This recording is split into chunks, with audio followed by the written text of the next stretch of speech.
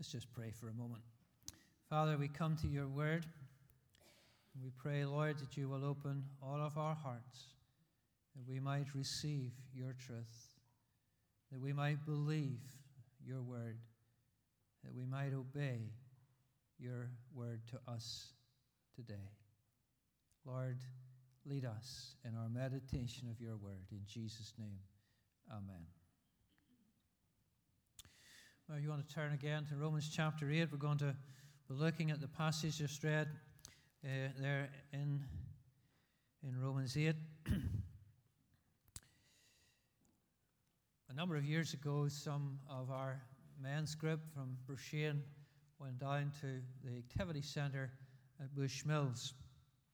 There are all kinds of things that you can do there, archery and other, well, I can't remember what all the activities were, but the one that stands out in my mind was this high pole that you could climb. And the idea was to climb this pole and get up onto a small platform that was at the top of that pole. Now, in doing so, you were fitted with some kind of a belt or girdle that was held by a strong tether. And the instruction was that you make your way as best you may up this pole. But if you slip or if anything goes wrong, don't be afraid. This rope will hold you tight. So, of course, I'm climbing the pole, and I'm doing okay initially. But I think there were others maybe up ahead of me, and the pole was shaking, and I'm sweating. And eventually, my stomach's turning, and I'm feeling not good at all. And I'm looking up at this board that I'm supposed to try and get onto, and realizing I can't do this. And you look down, and it's a long way down. And then you remember the words, "You're tied to this rope. Just let go." And letting go, I dangle safely out into the air, and I am let down safely to the ground, the rope holding me fast.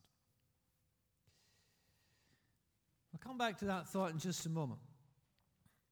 Paul's letter to the Christian church, or to the Christians at Rome, is a letter that progresses along the line of highlighting the sinful nature of man in the opening chapter and the condemnation of God against the sin of the people. Then we have the provision of a Redeemer in that great chapter 5 about the justification by faith in the Redeemer and our acceptance into the family of God. And in a new relationship with God, the believer, while still in conflict with the desires and attractions of the flesh, is now able, with the help of the Holy Spirit, to overcome those desires. And in chapter 8, Paul shows believers how God's love is like that strong rope.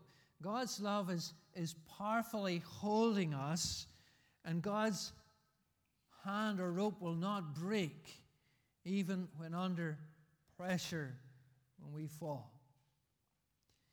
And that, in a sense, is the essence or the heart of what Paul is saying in these verses in chapter 8. There is therefore now no condemnation for those in Christ Jesus.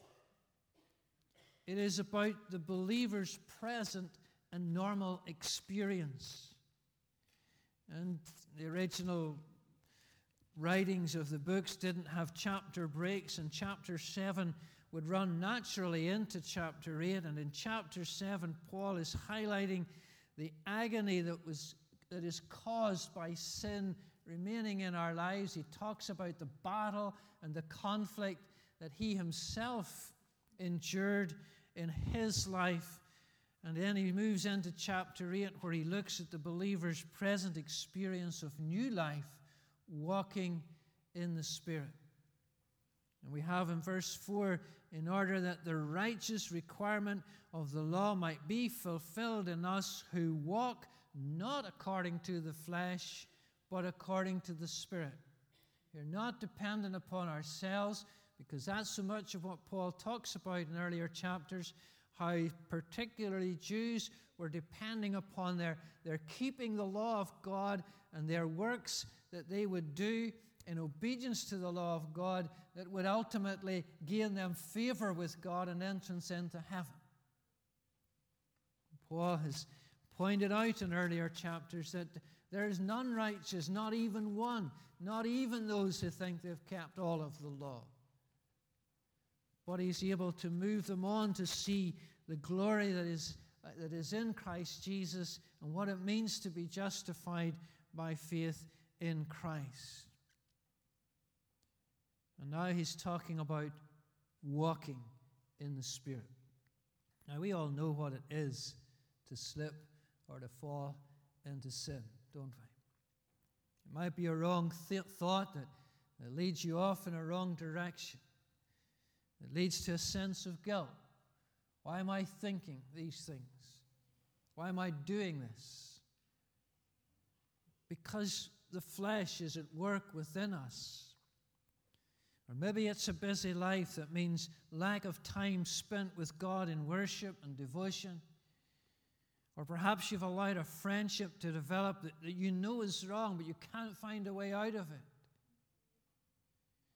Your relationship with God begins to suffer because your relationship with the world has taken preeminence. What Paul wants to bring us to see is that when we come in faith to Jesus Christ, that we can repent of our sin and we can find ourselves in that right relationship with God, because there is now no condemnation for those who are in Christ Jesus. And the concern for Paul is to address the dilemma that believers face as a result of the ongoing conflict between the flesh and the Spirit, and what it means to be walking in the Spirit. And the first thing that Paul highlights here is there is no condemnation.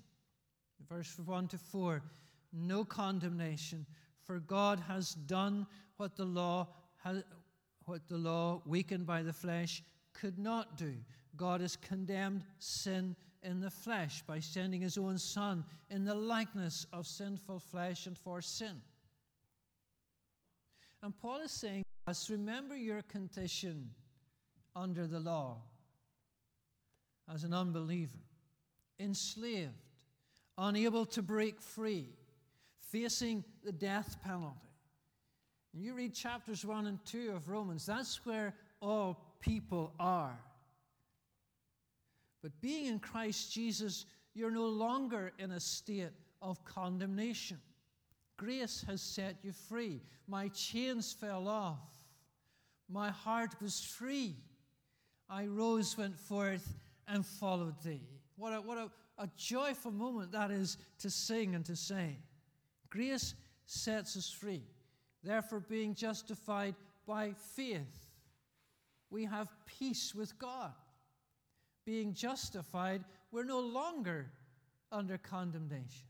It is as if God has taken us away, just if I'd never sinned, as some have put it. And we have peace with God.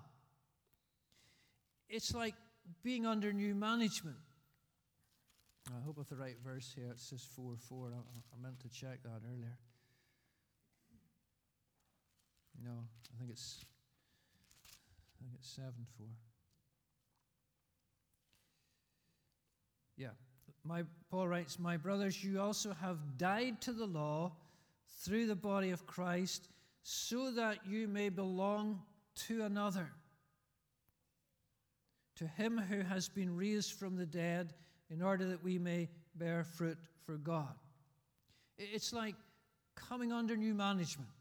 The old manager is the law. No, we live our lives, in a sense, by the law. Do right, do wrong. And many people try to do more right than they do wrong. But that in itself, we know, is not enough to gain our favor with God. And so by grace, God brings us to himself through faith in Jesus Christ. And we come under this new management, which is in Christ, that we may bear the fruit of God. We belong to another. Who do we belong to? We belong to God. We are reconciled to God. That old manager, the law, no longer rules. The new manager, the Holy Spirit, has brought in a new regime of liberty that leads to eternal life. But Paul has stated in chapter 7 words that we're all familiar with, his struggle to do what is right. When he talks about the right things that he wanted to do. I do not do the good I want, but the evil I do not want is what I keep on doing. It is no longer I who do it, but sin that dwells within me. It's a struggle to live under grace, because the Christian on earth is a part-rescued person. We have been justified by faith. We have been reconciled to God, but our final salvation is not yet complete. And we all struggle with this indwelling sin that Paul speaks about in 7:16 and 17. When if I do what I do not want, I agree with the law that it is good. So now it is no longer I who do it, but sin that dwells within me. The focus now in chapter 8 is upon who is in control. Who sits in the office, making the decisions, directing the workforce. Formerly that was the law at work within us, telling you to do this, do that, do the other. There is no chance of living a holy life when you kept falling and failing, because Paul has pointed out that no one can fully keep the law. It can tell us what to do, but it doesn't give us the power to do it and to keep it.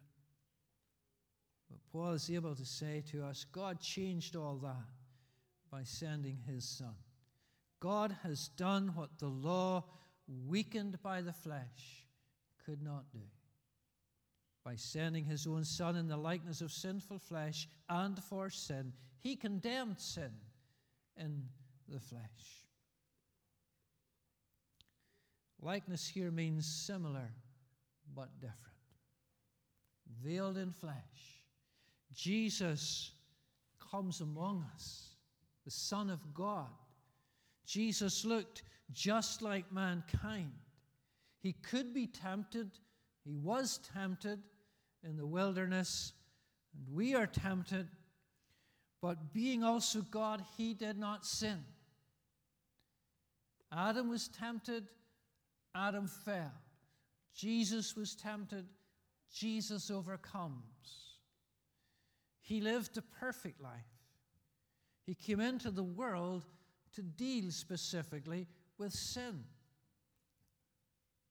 God has placed sin on him. He condemned sin in the flesh. And we sing the words, because the sinless Savior died, the wrath of God is satisfied. Paul uses a word, a lovely old word, propitiation, in his writings. John uses it once as well in one of his letters. But it's a word that speaks about sacrifice being made. Jesus takes the penalty, the punishment, the condemnation for the sins of many, us included.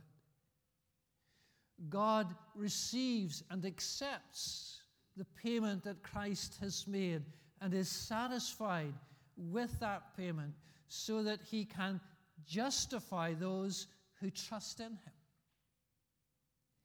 And therefore, being justified by faith, we can also hear Paul saying, there is now no condemnation for those who are in Christ Jesus. God placed on him the iniquity of us all, the punishment and the death penalty that we deserved to take ourselves there's no condemnation now for those who are in Christ Jesus, because in death, sin has been condemned already. And the righteous requirement of the law is met in the sacrifice of Jesus Christ. And God will not exact from us a second payment. We don't live our lives asking the question, did Jesus do enough for me? Will God be happy that I'm trusting in Jesus and Him alone? Of course He is. And His Word makes that so clear. The power of the old manager has been destroyed, and the new manager desires that you live a new life of obedience to Him. And things will be different under the new management. Faith in Christ leads to a new spiritual life where the Holy Spirit comes to dwell in our hearts, enabling us to fulfill the requirements of the law.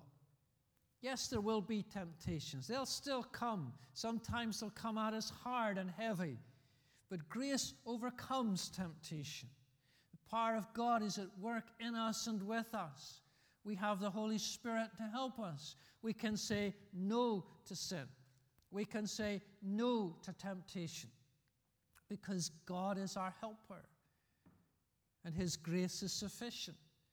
And it is because we can have this assurance, this knowledge that there is no condemnation to those who are in Christ, we can live confident lives. We're not at freedom to go out and sin because there's no condemnation, and go out and do whatever we want because there's no condemnation. But we know that if we do sin, and sadly we will, we can confess our sin to Jesus and He will forgive us our sin.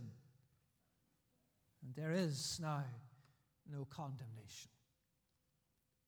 We walk in the Spirit.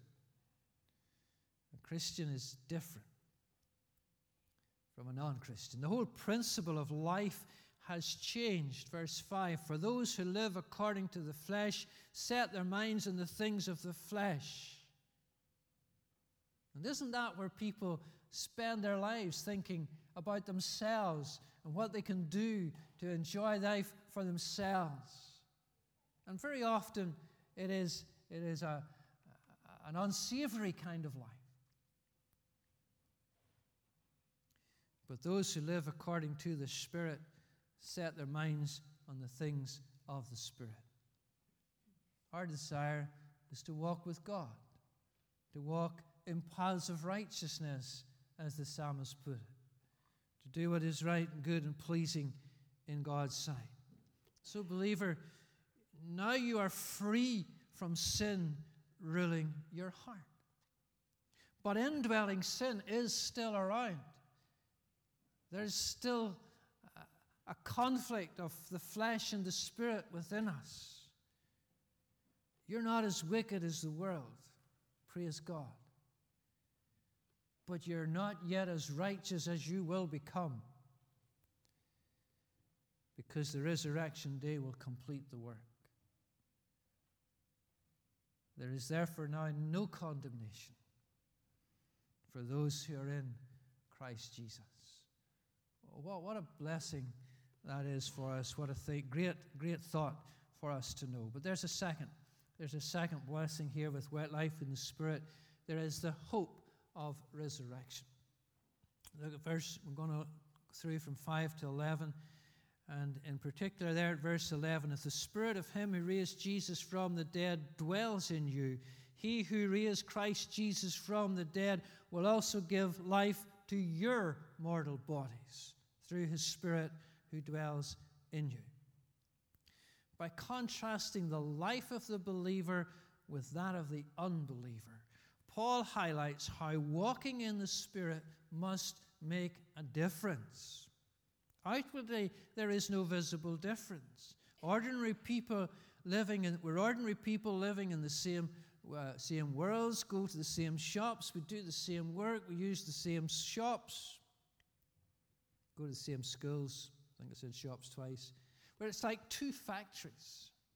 The difference rests not in the outward appearance, but in how each is managed.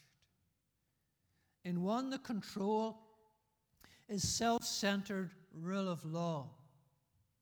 In the other, it is the Spirit-filled rule of grace. And the ruling principle of the unbeliever is self. Beginning of 5a. Those who live according to the flesh set their minds on the things of the flesh. Self-satisfaction rules. Such are without Christ, they cannot please God. They're even hostile to God. Verse 7. The mind that is set on the flesh is hostile to God, for it does not submit to God's law. Indeed, it cannot. Those who are in the flesh cannot please God. I don't know you all this evening. I imagine at a Sunday evening, gathered congregation, certainly the great majority of you are already those who are in the Spirit. You've come to faith in Jesus Christ. You know what it is to be set free from sin. But if perhaps there's someone here this evening, you haven't come to that point in your life, then according to Paul's writing here in Romans, you're still in the flesh. You're walking in the flesh. You're living in the flesh. You're satisfying the desires of the flesh. And Paul again would say us that those who are in the flesh cannot please God. So therefore it's important that you hear God's word saying to you to trust and believe in the Lord Jesus Christ. To turn away from those attractions to the things of the flesh and turn to the things of Jesus Christ that satisfy our hearts. That remove the condemnation and bring new life into the soul. And I would encourage you to consider that way of salvation that is so clearly set out for us in God's Word. The ruling principle for the believer is the Spirit of God. Those who live according to the Spirit set their minds on the things of the Spirit. Verse 9, you, however, are not in the flesh, but in the Spirit, if in fact the Spirit of God dwells in you. Anyone who does not have the Spirit of Christ does not belong to Christ. And the wages of this life are peace with God, eternal life, governed by a new manager, one who is sent there by the King himself. Jesus said, when I have ascended into heaven, I will send the Holy Spirit. He will be with you. Believers are made alive in Christ. Therefore, the mind of every believer must be to please the Master who desires godliness. And yet the tension of the old nature remains to frustrate our walk in the Spirit. The believer, sadly, will still commit sins, but he will also agonize over those sins, and he will come with tears to cleanse and to be made righteous, to Christ to cleanse and make righteous. But the believer has this hope of resurrection, that one day will lift him from this fallen world to be renewed in Christ, made perfect in Christ. God, who raised Christ from the dead, gives life to our mortal bodies. We are taught in our catechism that souls of believers are at their death, are absent from the body and present with the Lord, that our souls are immediately in the presence of God, that our bodies, though they decay in the ground, will be raised in the last day, the day of resurrection, to be a new body in heaven that God has prepared for, in heaven where God has prepared a place for us. The hope of resurrection. God has given us His Holy Spirit. He comes to dwell in us. His influence is upon us and within our lives. And one day He will raise us to glory, united with Christ, our Lord, forever. So it's the Holy Spirit who enables us to say no to sin, to resist the charm and the appeal of the flesh, to run away from temptation as Joseph ran away from Potiphar's wife. And it will require daily consecration as you take up the cross, as you deny self, as you walk in the Spirit with Jesus Christ. There is no condemnation. There is the hope of resurrection. There is, thirdly, assurance of salvation. It is plain that a true believer cannot live like the unconverted. That's what Paul would say to us. Coming by faith into Christ, we have an obligation to walk in the Spirit, which will mean that we put to death the impulses and the activities of the flesh. And it's not a simple let go and let God do this for us. And you could easily take that out of the analogy I used or the story I told at the beginning. It's not just let go and let God. There's more to it than that. I'm coming to it. Neither do we do this in our own strength. That would be works of the law. But by the Spirit working in us. It is by the grace of God working in us that we put to death that old way of living. It is the Spirit working in us that enables us to show that we belong to Christ by living a holy life as we walk in the Spirit. That we are climbing and persevering, yet knowing that if we slip, God does not let go. That's the important thing. We confess our sins, knowing there is no condemnation. I did climb that pole with perseverance. I did stand on the platform, on the top of that pole. Mighty well chuffed that I did. But I had to work all the way up that pole. The rope doesn't pull me up. Brothers and sisters, God calls us to walk with Him. We have to do the walking, the climbing, the persevering.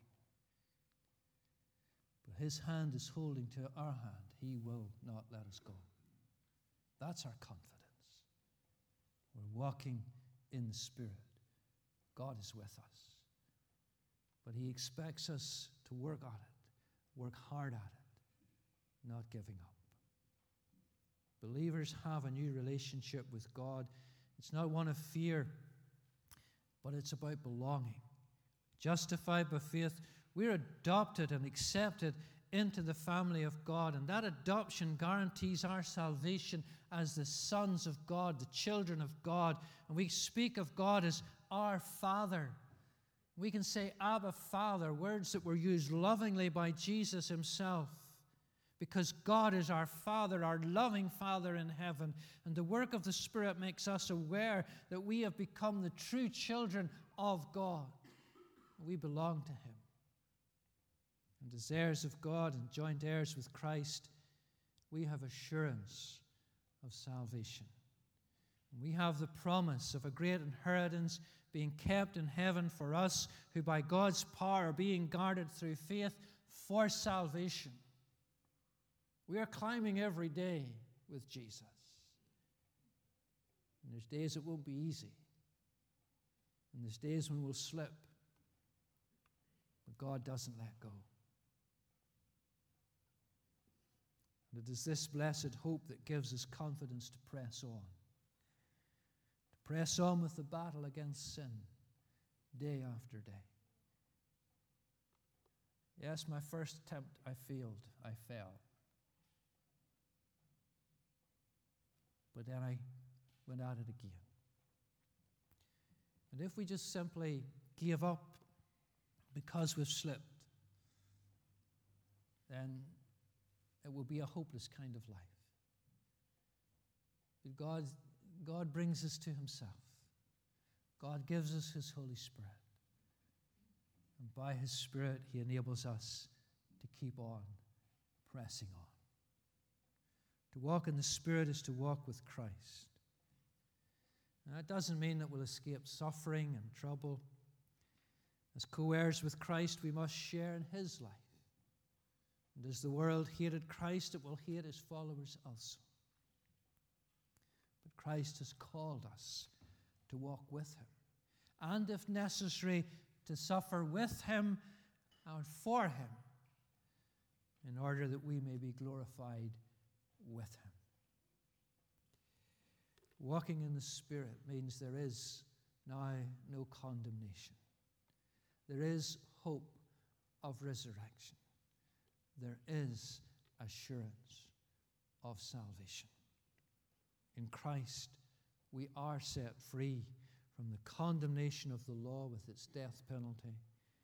And yet we're not free to live as we please, but to live and walk in the Spirit, guided and governed by the Word of God, our Heavenly Father.